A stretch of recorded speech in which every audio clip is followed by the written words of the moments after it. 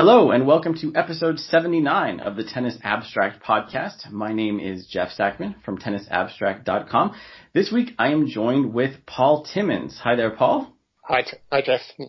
Paul is on Twitter at pault_tennis, and he is a blogger at mytennisadventures.home.blog. His Twitter profile describes him as, I think, outspoken and annoying. So, I mean, with a profile like that, I don't see how I could not have him on the show. And I'm really glad to have him on now because one of the things I wanted to announce to all my listeners this week is that I wanted to crowdfund my travels for next year. So I'm looking to raise something in the neighborhood of £50,000. And I know Paul is at the cutting edge of fundraising for tennis podcast travel. I am the man to help you with that. Yes, a big supporter of any podcast that needs to raise money for travel. I want to get into tennis journalism, and maybe for those of you who don't know who I'm making fun of, maybe we'll get into that later. If you don't know who I'm making fun of, then that's probably okay. I don't need to be making any more enemies than I already have, or dragging Paul in with me to the enemies I already have. But first order of business, this is something that you were in a bit of a Twitter fight about today. You've done a lot of interesting writing about the ITF Transition Tour and the disadvantages of playing on the ITF Tour these days, and gender inequality, and a lot of interesting stuff about the lowest levels of tennis. But specifically, something a little weird happened this week. Kaia Kanepi, who's just outside the top 100, probably just outside the Australian Open entry cut until this week, entered a 15K, so the lowest level of tournament on the ITF. She ended up winning the tournament, didn't drop a set all week. And as a result, she gained a few ranking points. She's making the Australian Open cut now. I got the sense, Paul, you're not a fan of that move. No, in actual fact, I am a fan of that move in as much as if the system is there for her to do that, then good for her. My issue is that she shouldn't be able to, but you stop that by having a play down rule. So, anyone from, say, 200, 250, cannot play in a 15K event. It's not a complex thing to do. It's a very easy thing to do. She's gamed the system, and consequently, as a result, she's going to get direct acceptance into the Australian Open and earn 60,000 Australian dollars more than she would if she was placed into the first round of qualifying. It's a no-brainer on her part, and it makes sense, but it's just a stupid rule that the ITF could have done something about a long time ago. I mean, very recently, I've seen Paula Badosa-Gilbert, inside the top 100, 88th in the world at one. I think I saw her at one point playing 25K events. It's ridiculous. They're far too good to be playing at that level. But the ITF, for whatever reason, refused to put in a rule that stops that from happening. So, it's on their heads as far as I'm concerned. I think you might know better than I do. Correct me if I'm wrong. I think that at the lowest level, the 15K level, you're not allowed to enter if you're within the top 100. Does that sound right to you? Yeah, I believe that to be the case. So that still leaves a pretty big gap of, you said 200 or 250. I could even probably go up to 300 for some of these events, but at least 100 players who you really shouldn't be playing at this level, but are. I mean, you said you don't know why they haven't implemented this rule. Can you think of any reasons, any positives that would come from leaving these tournaments open to players at Kanepi's level? None. None, quite honestly. Because, she's an Estonian woman who's been playing in the Czech Republic this week, so it's not even as if it's a home crowd thing or anything like that. I don't get it. You wouldn't see it on the men's side. It doesn't happen. I think the highest ranked player that's played this week on the men's side is Roberto Ortega Almeida, who's 232 in the world. He's played an event this week, I think a 15K. But you don't see it with the men. But that goes on to a wider point on a blog that I wrote, that the women have huge inequality further down the ladder in terms of events. So the futures events are fairly similar at the 15 and 25k levels with men and women. But once you start looking at the challenger level and the female equivalent, there is a huge disparity. And that's why you get much, much stronger fields on the women's side in 25Ks than you do on the men's. That needs to be addressed massively. Yeah, I agree. And that's something I wanted to talk to you about as well. On that note about the 25Ks attracting stronger fields, I think it was Danielle Collins who entered a 25K in the US last week, and she's, I think, number 31 in the world. I mean, she's been out with injury, so I can kind of understand her coming back for kind of getting back in the swing of things, but still pretty extreme and not something you'd ever see on the men's side. So your last blog that you wrote about the economics of the women's tour was prompted by Ashley Barty winning the tour finals in Shenzhen. She took home like $4.2 million or something. I mean, a record-setting prize purse. And someone was quoted as saying it was a big moment for women's tennis or something like that. And you seem to be pretty skeptical. I mean, all credit to Ashley Barty for winning a big tournament and making all that money, but you see that as not terribly representative of the economic health of the women's game. Is that fair? Absolutely. So let's be clear about this. The top 10 female tennis players are multimillionaires. In women's sport as a whole, female tennis players dominate for the highest earning athletes on the female side. You know, tennis players absolutely dominate those numbers. These aren't poor people. These are multimillionaires. Okay, so it's important to stress that. Further down the ladder, so if we're talking roughly from 150 to 400 in the world, there is over $6 million more in prize pool money available on the men's side versus the women's. So I don't see how you can celebrate multimillionaires, you know, doubling the prize pool of a tournament that already pays out millions. You know, this didn't go from $500,000 to 4.2 million. It's gone from, you know, nearly 2.5 million to this amount of money. It's a staggering amount of money that they were winning anyway. And when you have such a disparity further down, I think you're just dressing up the problem. I just think you're ignoring the problem, and I don't think it's something that should be celebrated. I think that there has to be serious questions raised about that disparity. But I don't think people want to do it, because you have to then ask much harder questions, and I think the sport as a whole is just trying to avoid that. Yeah, I think I would agree with that the sport as a whole is perfectly happy to talk about the big dollars and ignore what's going on further down the scale. And just to get a sense of what level we're talking about here, I mean, I have the sense that on both the men's and women's sides, players in the top 100 are doing okay. I mean, they're certainly not multimillionaires unless they spend some time in the top 10. But if you are a perennial top 100 player on the women's tour, you're probably doing okay. But I mean, is that the cutoff on the women's side, or is the cutoff where you can actually make money, make a living playing tennis? Is it much harsher on the women's side than in the men's game? It's definitely a lot tougher for the women. Further down, if you're talking about across the two main tours, you know, the majority of the tournaments that they're playing are sort of ATP 250s and the female equivalent, which is the WTA International. Well, the WTA International has a total prize pool of 250,000, whereas the ATP equivalent starts at $595,000 US. So it's more than double. Consequently, men, if they win that tournament, are winning more than double than their female equivalent.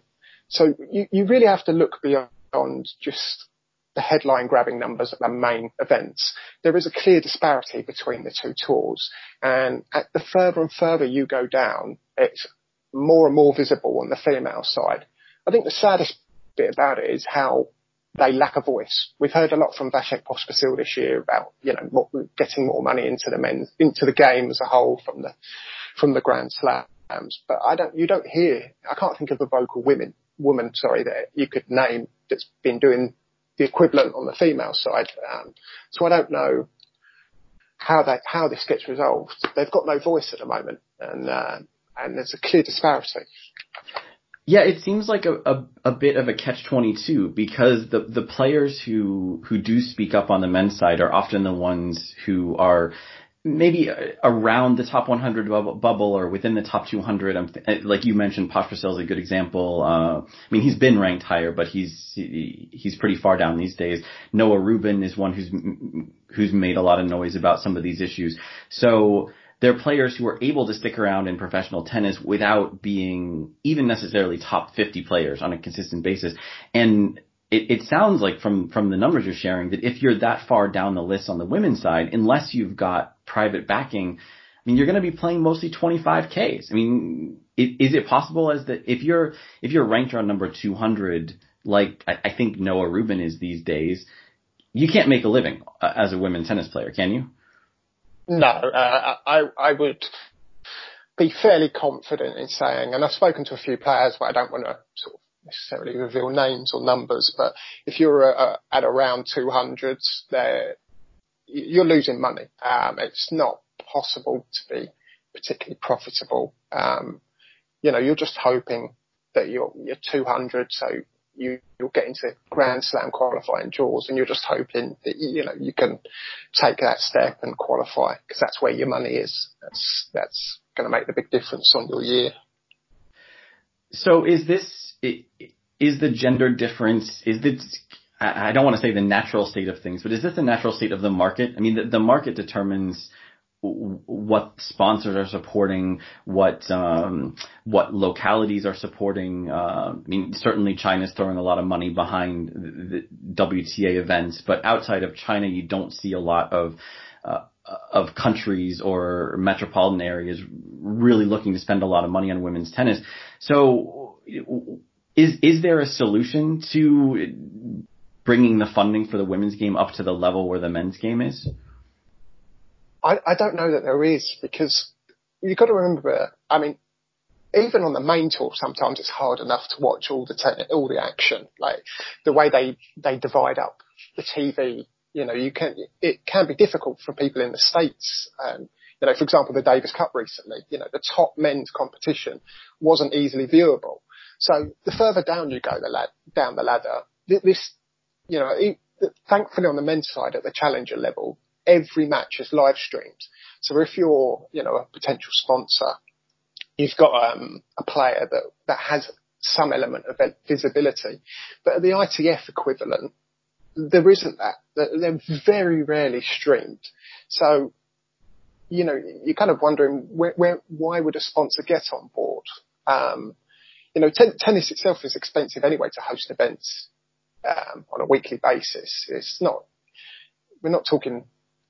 If you look at a typical men's challenger, a minimum of $54,000 for a week event, plus all the money on top. It's difficult to raise that kind of funds, and that's pretty obvious. But I don't see.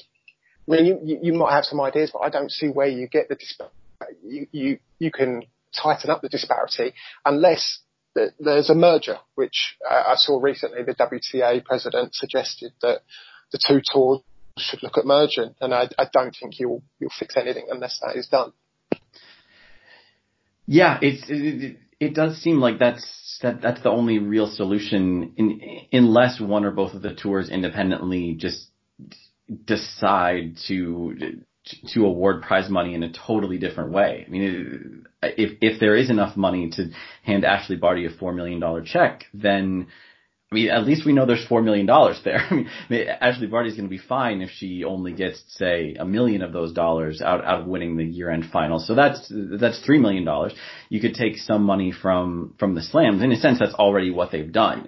The slams are already doing some redistribution by raising the level of prize money for first round losers and even into qualifying. I don't think players playing qualifying are making much money for the tournament, or even the existence of qualifying is making much money for the tournament. But the events themselves have decided that it's worth supporting that. So some players are able to do okay from that. But I mean, it sounds like you're skeptical of a merger taking place. Do you think that the WTA would be the obvious beneficiary since they're sort of the junior partner in a lot of these things at the present time. But is there any potential benefit from the ATP's perspective of joining forces? Oh man, yeah, that's a question and a half. Because I'll end up probably being accused of being sexist. I think, like you say, I think you've got to be honest about it and say that the beneficiary in this would be the females. It's particularly if you merge the two tours and then basically decide that there's got to be equal pay across equivalent tournaments, then the females will undoubtedly benefit because you just have to look at the numbers and then bring in the larger contracts and the better prize pools. It may work for the top 100 players, but I don't know how effective it will be further down the ladder. So it's a really difficult one to answer, to be perfectly honest. I don't know how much appetite there is on the men's side because there are still plenty of players that you hear come out now and again who don't believe equal pay should occur. I actually disagree with that. I do think at the slams it's absolutely fine to have equal pay. But I think if you then try and force that across the tours as a whole, I don't see that there's going to be much appetite for that on the men's side, personally. It does seem tricky that as long as there are separate tournaments, there's going to be separate sponsors, separate prize pools. I mean, unless there's a complete and total merger where every event is a joint event, it would be tough to enforce some type of equality. I mean, one thing you're pointing out that going back to the recent blog post you wrote, a big part of the gap in comparing men and women who are at the same level in the rankings but very different levels financially is sort of the missing challengers. Like the men's challenger tour is a thriving entity. There's hundreds of tournaments a year. Dozens of countries, I think, are putting on challengers around the world, and it's not 52 weeks a year, but it's, 46 or something. So tons of opportunities for players to get points, to get decent prize checks.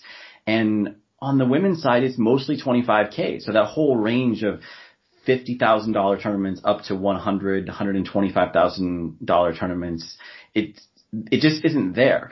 And I mean, this might be another sort of loaded grenade of a question, but is that again sort of the natural state of the market? Is there any reason why there should be less interest in women's tennis at that level? Why there should be fewer sponsors or promoters for women's tennis at that level? Is there some reason for that?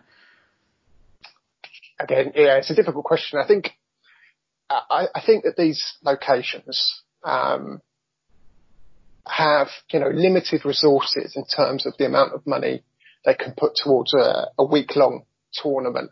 So if you're a club in Italy that's looking to host a challenger, if you know that it's a minimum of $54,000 the prize pool, you then have to put together accommodation for players now.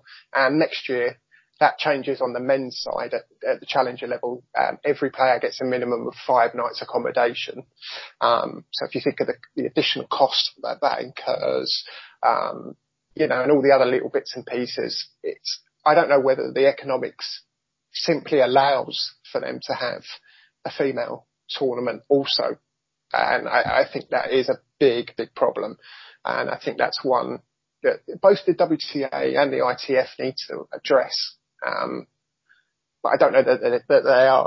I just don't see the appetite for real change and to try and push things forward. It just seems, they'll maintain the status quo as long as the big events are paying the money that they need to carry on, and that's all that matters to them. Yeah, and as you point out, there aren't really voices on the women's side who are agitating about this. And To shift gears a little bit, one thing that I don't hear people talking about, but it's always what I want to hear more people talking about. And since, we're the ones talking, we can control that now. There's all this focus on the health of the game at the lower levels, and making it possible for players to make a living outside the top 100.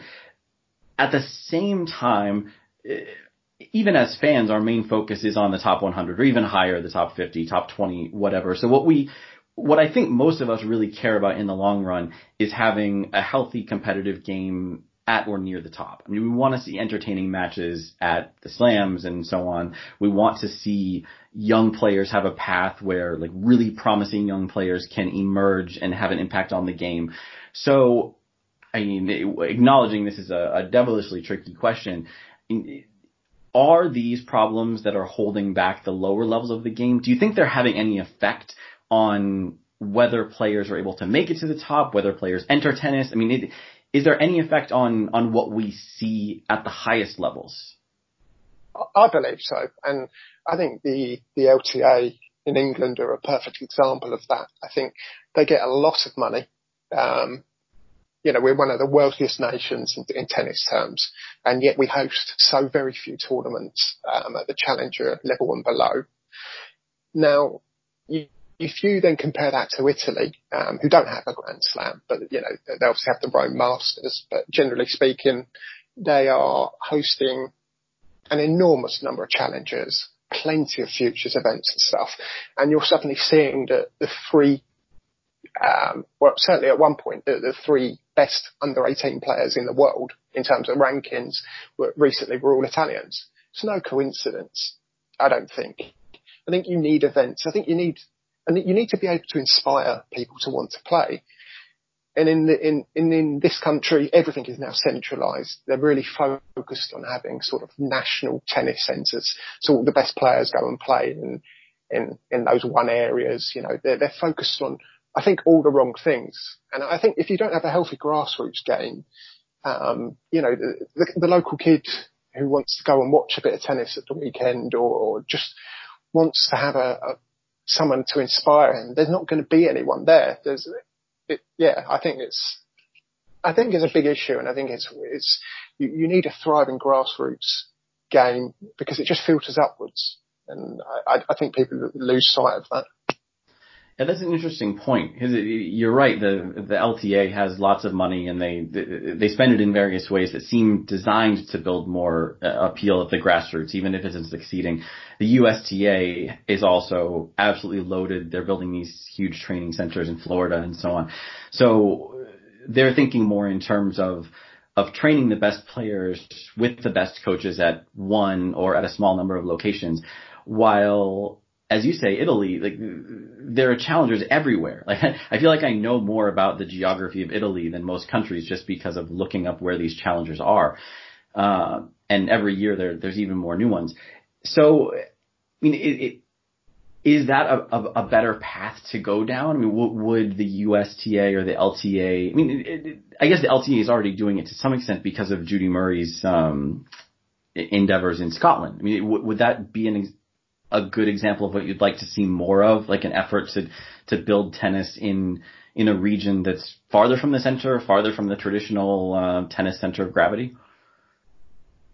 Yeah, I mean, I'm just trying to think off the top of my head. I think in the UK this year we had Challenger, in and around the London area. We had one in a place, Ilkley, which is sort of Bradford, which is further north, and then obviously you had the Glasgow one not too long ago, but there's barely any. And they're not. I just think you've got to open up the appeal, and you've got to be going to different locations, different parts of the UK. Like you say, with Italy, it's all over the country in various different places. And even, I think the Glasgow Challenger that you saw in Britain recently was, from what I understand, was almost a panic reaction because the LTA had undergone a sort of a marketing campaign to try and, I think, get more players, playing tennis or whatever one of their latest great schemes was. But they didn't include the Murrays. And it it was phenomenal. Like your greatest player ever and a brilliant doubles player, and they didn't include either of them in this marketing. I think they got a lot of backlash for that, and then suddenly this Glasgow challenger pops up out of nowhere. I just don't see a plan in terms of the tournament, an identity, a pathway, something obvious that they're doing in terms of trying to increase tournaments, and I think it's catastrophe in the way that they're running the game in this country. I think, just to quickly point out as well, I think last year, I believe I read that they had an £18 million salary bill with the LTA. 18 million. For what? Look at the number of players that we're producing at the moment. It's nothing, relatively speaking. So, it's a shambles from a British perspective. I don't think anyone likes the LTA, unfortunately. Yeah, that's a lot of weight on Jack Draper's shoulders to justify all that expense. So of course, his dad was Roger Draper, who used to be head of the LTA. So he has a lot to answer for as well, unfortunately. So it's kind of a paradox here that we can point to the USTA and the LTA as having a lot of money, spending a lot of money, probably squandering a lot of that money. And I don't have a good sense of how the federations operate in Italy or in France, but they always seem to be the ones that we point to in conversations like these. Like, they're doing something different. It's more local. It has more connection with local fans. And it's a bit of a paradox that we want to somehow have that, as a way to spend these millions of dollars or pounds that the centralized federations have, which seems like a tricky balance, like to have a centralized source for all the money, but then decentralize and appeal to fans all over the country. I don't know what the path is to achieve that. Well, in Britain, it used to be the case that they did a lot of sort of bonus payments to players. So the guys that were sort of 200 to say 200 maybe to 500, as they were improving, they would be given additional payments. There were plenty of futures events, and then they just scrapped all of that in order to become more centralised. You can kind of understand the logic in terms of they want the best players under one roof, the best coaches and all that sort of stuff. But then it becomes far removed from your local clubs, because it's all about London. It's all about, the National Tennis Centre, and that's it. And there doesn't seem to be any connection rather with the local clubs, like you seem to see in places like France and Italy, as you mentioned. So I think there's two different ways. They're going about it a different way, but they're not producing the results. So that's why you have to keep asking questions about whether this is really the best way to go about it. Yeah. So to shift gears to some more articles you've written in the past, another big topic for the lower levels of tennis. So there's all these 15Ks. There's all these players in the system pretty much devoting their lives to tennis without much of a chance of making a living doing it, at least in the short term. And some of them decide to make money by throwing matches, fixing matches for gamblers. And this is an ongoing problem. The Tennis Integrity Unit has made some noises at various times, but it doesn't seem like much is being done to fix it. So what's the Paul Timmins outspoken and annoying answer to this problem? Like, how do we fix match fixing? Well, first of all, the contract, so the ITF offer live scoring, and that has undoubtedly increased the level of corruption at the lowest levels. That contract, as far as I'm aware, doesn't end until 2021. So that's with a company called Sports Radar that they have that live scoring contract. When I had a look at their accounts, the ITF, I think, have an operating income of something like $70 million US. Well, they get $14 million a year from Sports Radar. So 20% of their operating income is through that contract. There's no desire on their part to end that. Absolutely none. Because it's such a significant sum of money to them. So in the short term, what can be done? Nothing. Not a thing. Why? Because they simply will not turn off the live scoring. They've got no desire to do it, no willingness. Let's be clear, they were told in the IRP report, so the Independent Review Panel report, that I think costs something in the region of 20 to 25 million, that they put together with all the Grand Slams and the ATP. They were told to turn off the live scoring. And that was, I think, well over a year ago now. And they've refused to do so. They've implemented all the other changes. So, for example, going to the Monday to Sunday tournaments was a recommendation of that panel's report. There's various other recommendations that they implemented, but they're steadfast on their refusal to remove live scoring. So nothing will be achieved. It might sound depressing, but that's just the reality of the situation. There's no desire on their front. So, I mean, so does that mean everything that the ITF is doing, everything the TIU is doing, which granted doesn't seem to be much, like, I mean, it's all just sort of a Band-Aid on a gunshot wound. They can sort of virtue signal their way to looking like they're doing something about it, but as long as the data is being delivered, it's going to continue to be a problem at about the same level. Absolutely. I think the way you just described it is perfect. They've got a Band-Aid on something that needs, stitches, and at some point, once if that Band-Aid ever does come off and the truth comes out about what's going on at that level, it would ruin the sport. It really would. I truly believe that the level of corruption that goes on at those lower levels is phenomenal. There's just no way that you can be a player who plays 15 and 25 Ks all year round and be profitable. You are losing money, year on year on year.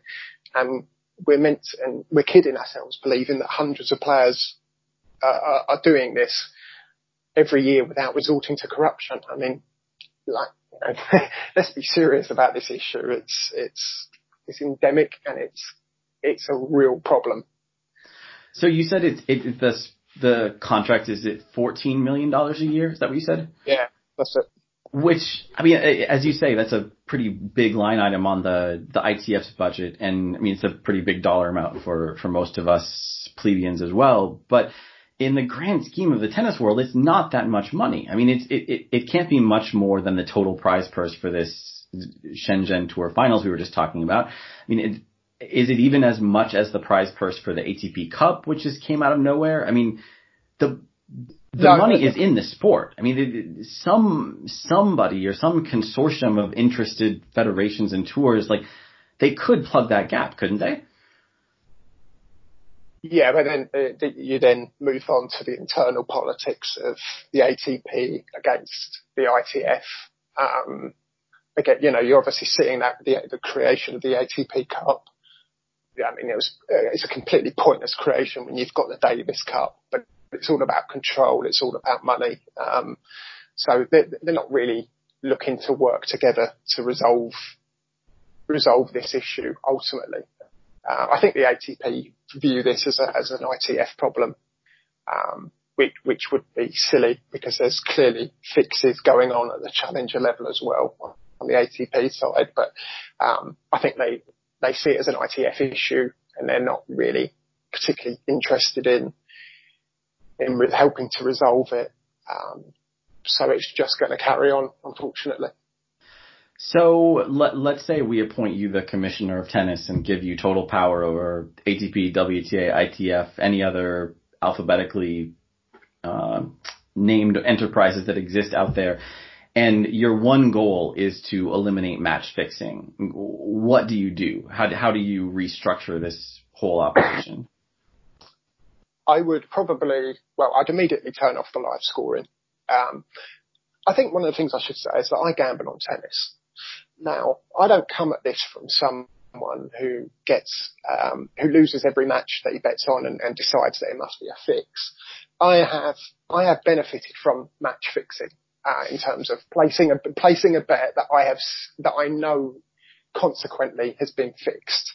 I've posted evidence on Twitter of a conversation I had with a gambling company where they weren't willing to pay out my bet that I'd won because there was an ongoing investigation into the game that I bet on. Now, I didn't know that there was a fix going on, but I felt that there was something strange in terms of the pricing, and I tried to take advantage of that. So it's not really necessarily in my interest to have the live scoring stopped, but it's the only way you're going to begin to fix the problem. And I was dead against this not too long ago, but the more I think about it, the more I believe that you've got to look at a yearly wage or a yearly sort of salary that a lot of these players could be paid to help with expenses. Because you cannot eliminate match fixing entirely, but I just think like you say, with the amount of money that's out there in the sport, I think if you could find an extra 10 million to help and just distribute to the guys further down the rankings to help with their travel and other bits and pieces like that, I think that would go a long, long way to dealing with the issue. And the ATP's done that a little bit, haven't they? Like they have some kind of like travel stipend that they give to players in certain ranking ranges. Yeah, I mean it's $4,000. So in a sport where players are flying pretty much on a weekly basis, $4,000 doesn't really touch the sides. Particularly if you then want to have a coach. You know, I mean, $4,000 is a couple of weeks at best.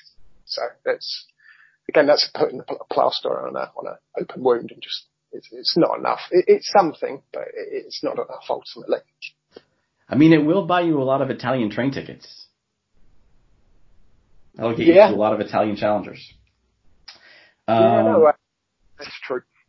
But no, I hear you with the coaching expenses and accommodation and, I mean, everything else that goes into being a professional tennis player. Just one thing that blows me away every time you find a player who is willing to itemize their expenses, I always forget about things like stringing. I mean, even if you have an endorsement deal and you get all your clothes and rackets for free, which is not the case for a lot of these players, of course, then you still got to string these things. And I mean, that can cost, $20 or $30 per racket. So every time you see a string pop, I mean, if it's an ITF tournament, that string popping is, 2% of their winnings for the week going out the window, maybe 5% of their after-tax winnings. So it's a really tough game. I mean, it costs so much money.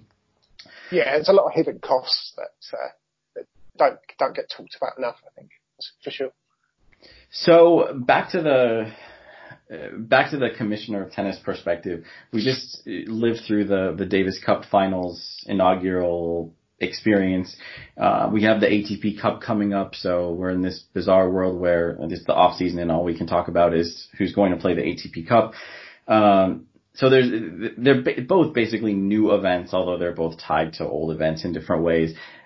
They're turning out to be quite similar with the 6 groups and 3 match ties. There's not a whole lot to separate the two, except there's a few more matches or a few more teams in the ATP Cup, and it's a slightly larger scale event.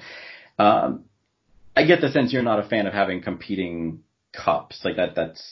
I think most people would agree with you there that we only need one maximum. But do you think that having one of these as sort of a centerpiece for the sport, sort of like having one big Davis Cup-like party for men's tennis, is there a lot of potential there? Is that a net positive for the sport? Absolutely. I think that would be gigantic. I mean, I'm a fan of the old Davis Cup format, but let's be clear, that's dead. That's not coming back.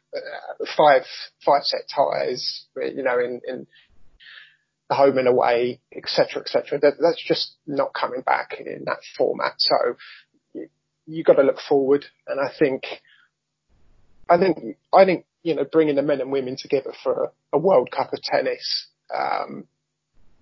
obviously not together as we'll have a men's competition and a women's, but I think if you brought that together under one roof, in a venue somewhere like Indian Wells, which has plenty of big courts, I think that's got a huge potential.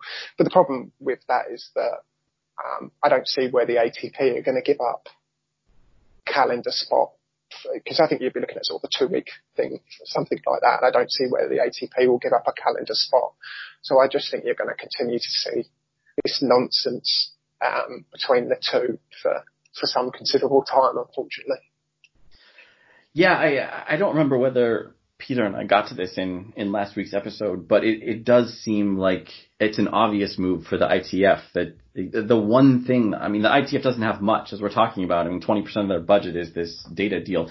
But one thing they do have is this level of connection with both the men's and the women's tour. So if they're putting on Davis Cup and they're putting on Fed Cup, then if they're going to redo Fed Cup, let's put them together. I mean, it doesn't have to be Hopman Cup with a mixed doubles element, or it could be like you're suggesting, have them be separate events in the same place, kind of like the Olympics. I mean, my dream, which I only realized recently, was my dream would be to take the week of the Olympics and just use that for a joint event in non-Olympic years. I mean, that would create other schedule issues, and because everything does. But that seems like one thing that might attract a few people.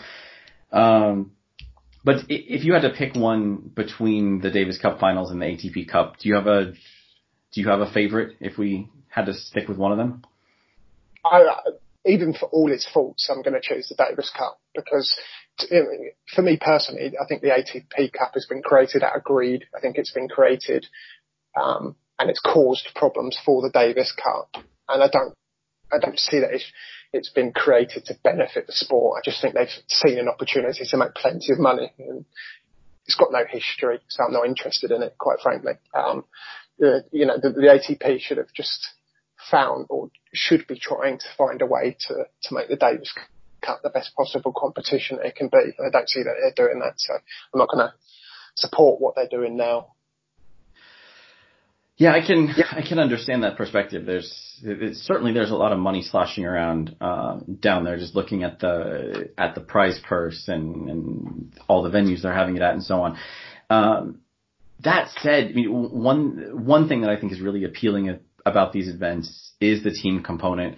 And it's something that Noah Rubin has talked about. He thinks there's more room for team events in tennis. And one advantage of the ATP Cup is we are talking about the difficulties for players outside the top 100 to make a living. It's not helping everybody, but there are some players outside the top 100 who are getting pretty substantial paydays just from being part of the ATP Cup. Maybe ATP Cup isn't the solution, but if you do have teams that are earning the money, then the teams can choose to distribute money differently. Do you think there's a path from having more team events, maybe not this one, but some increased level of team events that would address some of the inequality issues we're talking about? Potentially, but then I would need someone to show me how it works. Because I've been against it. But I'm not against like innovation and new ideas or anything like that. But just show me how it's going to work. And I don't see how anyone can. I also think that team competitions, in the way that they get described, only tend to benefit players from sort of more economically developed nations. So by that I would mean if you were creating a team in the US, like they've got the World Tennis team event there anyway. But if you're creating a team, if you had, let's say, I'll pick Radu Albot from Moldova. Let's say he was a lot further ranked a lot further down than he currently is. He was 120 in the world, and you had Noah Rubin at 130 in the world.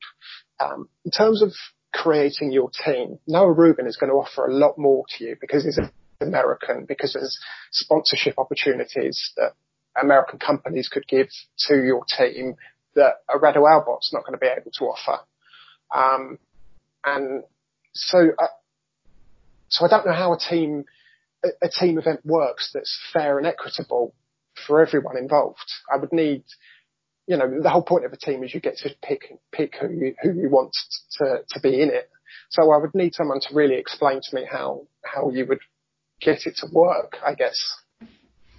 Yeah, it would be a challenge. I mean, what makes me think there's some potential there is just looking at existing team sports and the fact that once your sport is a team sport, then it's easier for players to organize. It's easier for for the players to get some kind of minimum salary. So for instance, in Major League Baseball, I think the minimum salary for a player on a Major League roster is something like $400,000 a year, which is much more than they're worth in promotional value, let's say, to the team. But, you've got to have a backup catcher and you have to have a 12th pitcher and so on. So there are some of these guys who, by no stretch of anyone's imagination, are worth $400,000, but there are 600 or so jobs at that level every year, which baseball's at a different level than tennis, but certainly tennis would like to have 600 jobs like that.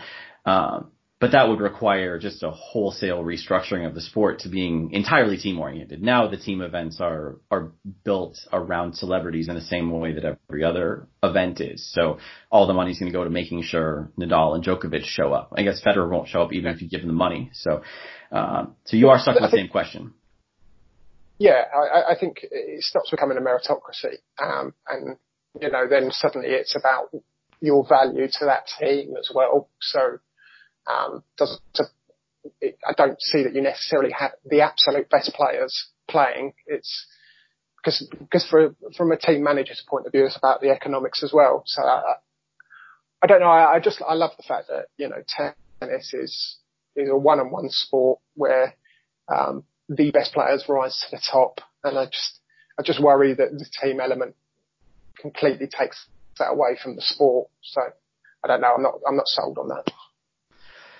Yeah, I think they're good questions you raise, and it would take a long time to get us to the point where we'd have a more team-oriented sport, and that would work to the advantage of players further down the ladder.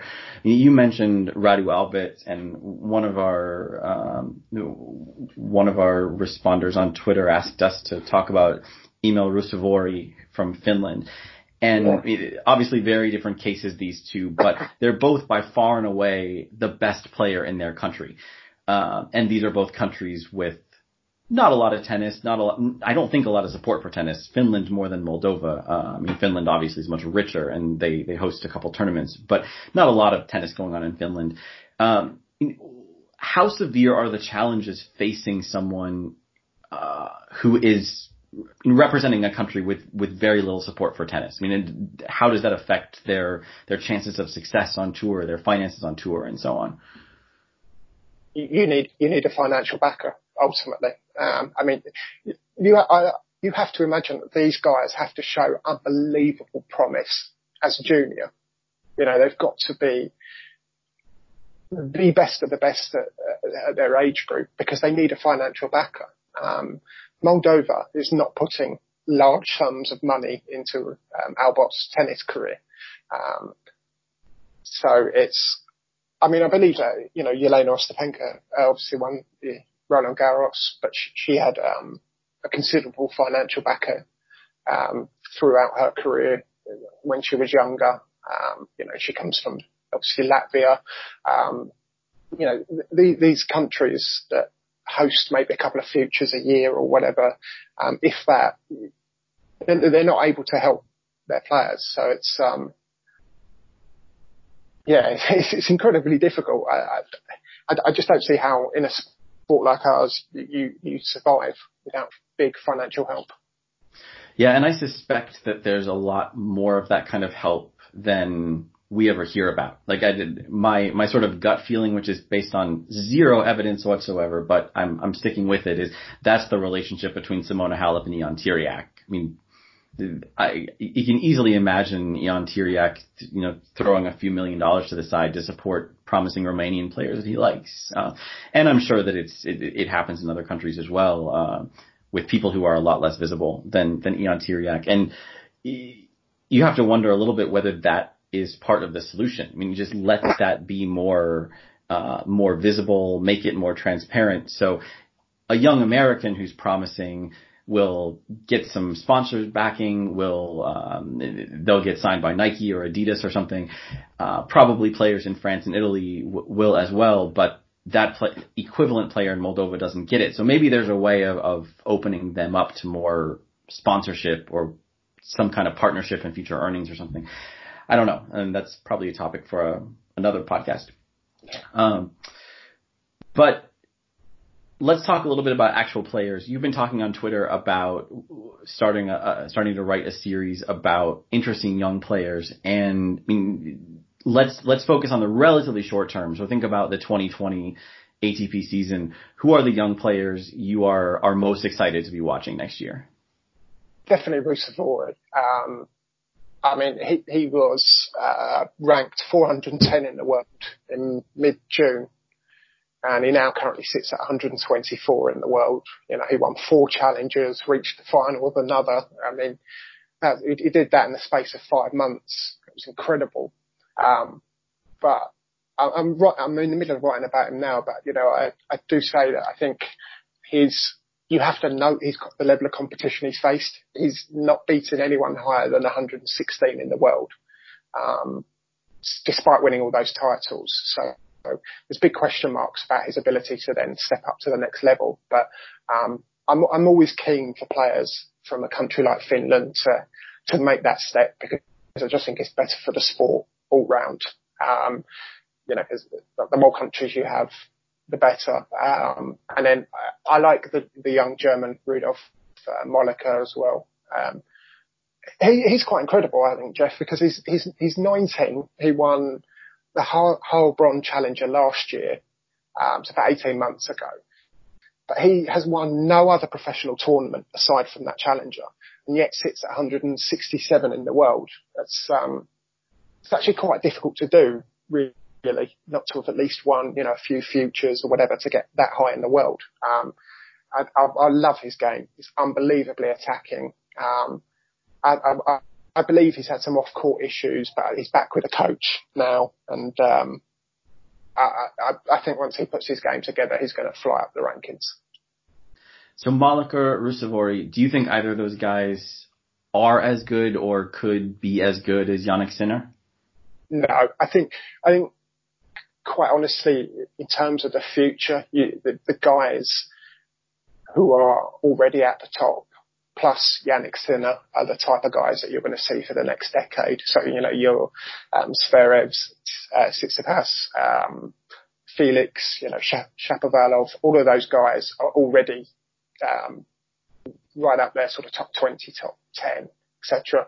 I think if you throw in Jannik Sinner, who I really like the look of, I don't see a lot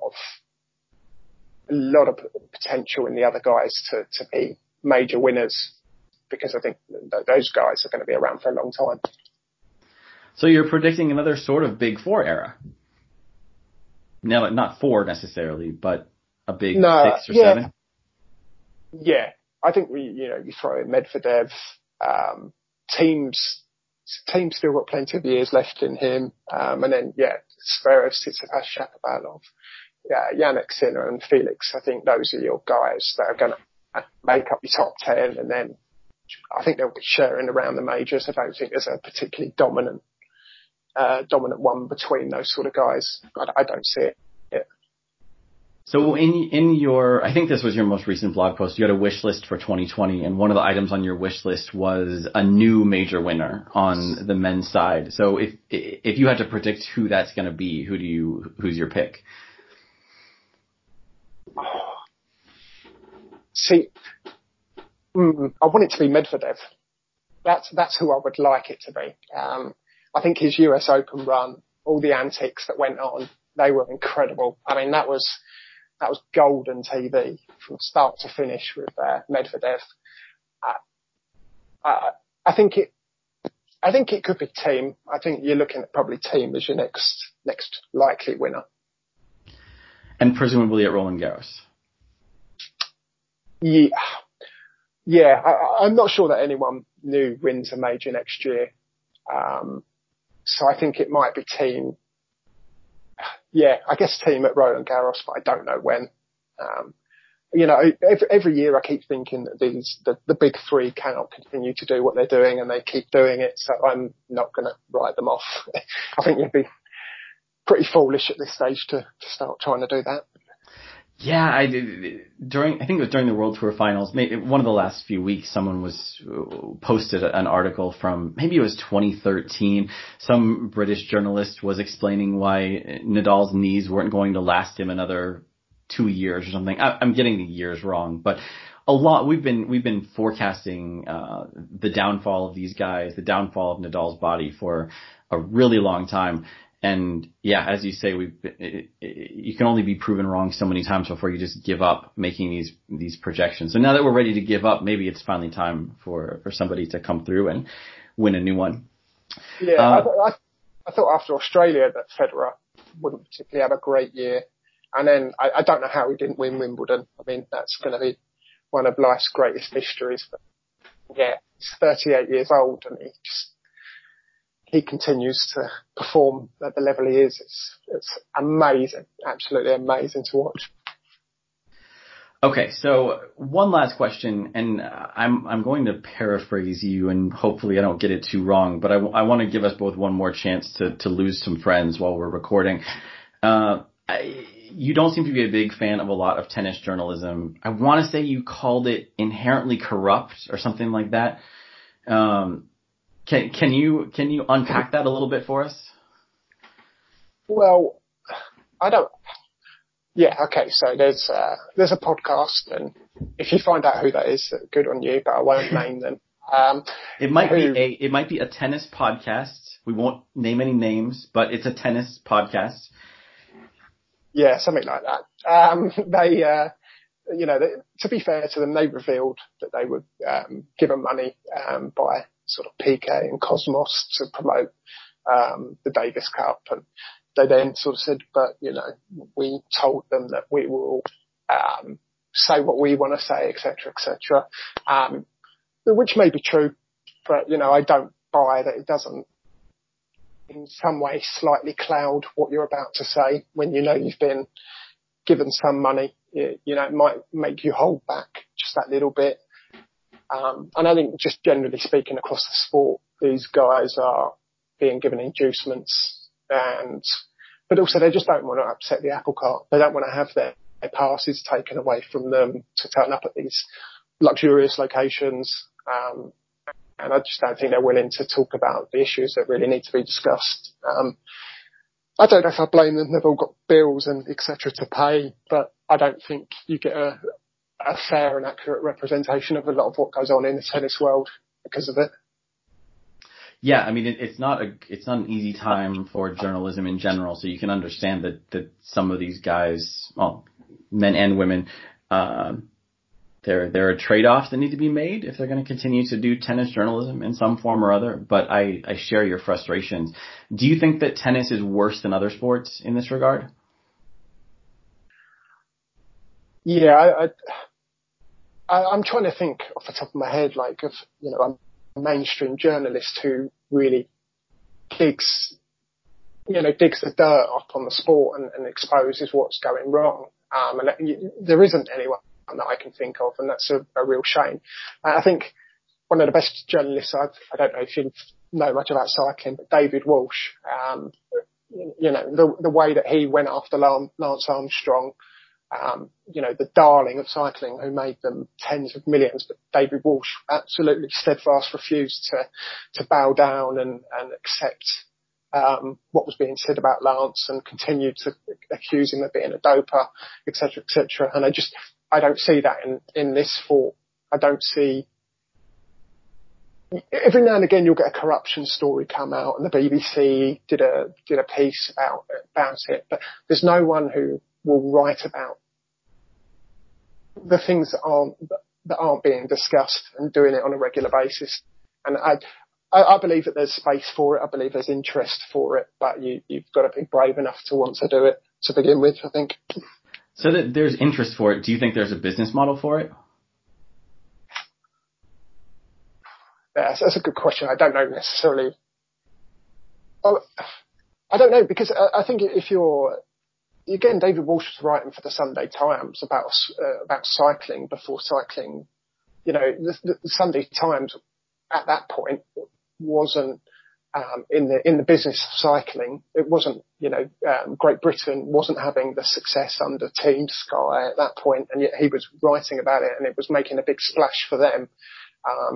So if you're doing good journalism, I'd like to think it just draws eyeballs, and people are going to want to read and and therefore you can sort of piggyback off of that. The better that your writing is, the more you're exposing things, the more eyeballs and interest you'll draw. So it's a kind of a trade-off. You've got to be willing to do it to begin with, I think. Yeah, and it might be that it needs to come from outside the sport. I mean, there was the big article a few years ago from BuzzFeed News that launched a lot of the discussions about match fixing. And I mean, you can say good and bad things about BuzzFeed News, but I mean, they did attack that topic, and it's not a typical tennis source. So these weren't writers who were worried about getting an interview with Federer next week or getting their press pass in Dubai or something. So maybe that's how it has to work. I mean, the backing has to come from a novel source, or at least a non-tennis or even non-sports source. But that can be tricky. I mean, I think journalists in all areas are facing that. And just a really quick point on that, one of the things that if you look at the juniors, the junior rankings are now sponsored by IMG, the big, agency that, big, huge sports agency. The IMG also own tournament rights. IMG are involved in the live scoring on the ATP side. IMG hoover up all the young talent in tennis. This is factual, that's the reality. IMG have an enormous amount of influence in the sport, and yet no one seems to question it. No one. Yes, so I don't know. I don't know what it is about tennis. Again, just a quick point. When do you ever hear about top players being done for doping or anything like that? Are we really going to tell ourselves that no players at the elite level are doping? Every other sport seems to have an issue with it, but tennis doesn't. I don't know. I find it strange. Tennis seems to be a sport where everything sort of rubs off and nothing seems to stick, and I do find it very strange. Got to be honest. Do you think that has something to do with the fact that the governing bodies are so fractured that there's no one who can sort of serve as a counterweight to IMG and all of their presumably money-making goals in the sport? Yeah, it's very true. But then also, I think I did my end of season blog where I just handed out some awards, some semi-serious and whatnot. But I said, David Haggerty, the head of the ITF, the president, is my villain of the year. I mean, this is a guy who got involved with the Davis Cup changes, the Fed Cup changes, put together the new ITF tour that collapsed within 7 months, and then wins the presidential runoff in the first round. They didn't even have to go to the second or third round. He won so many votes in the first round that he becomes president again. It's the guy has a rap sheet of utter failure as the ITF president, and yet gets voted back in, almost unanimously. It's that's a story. That's one that people should be investigating and asking, how is that possible? But I don't see anyone doing it. Well, the £50,000 fundraising effort, maybe we ought to redirect that to you or other interested muckraking journalists to get into some of this stuff. So I have to get involved in that. What I do for a living, I'm more than happy with. I'm not going to waste my time on that nonsense, unfortunately. I just wish the people that were paid to do it were willing to. Yeah, that's a good uplifting note to end on. The failures at every level of the sport. Thank you, Paul. I really appreciate you coming on and sharing your thoughts about this stuff. No problem. I will end it by saying I do love the sport and I think it's great, and I'm really looking forward to next season. So I'll try and be a bit more uplifting. Yeah, by then there will be a lot to be excited about, and hey, for all the complaints that you hear in tennis about having no off season, the upside is there's almost no waiting. We'll have live tennis again in about a month, so lots to look forward to. So thanks everyone for listening.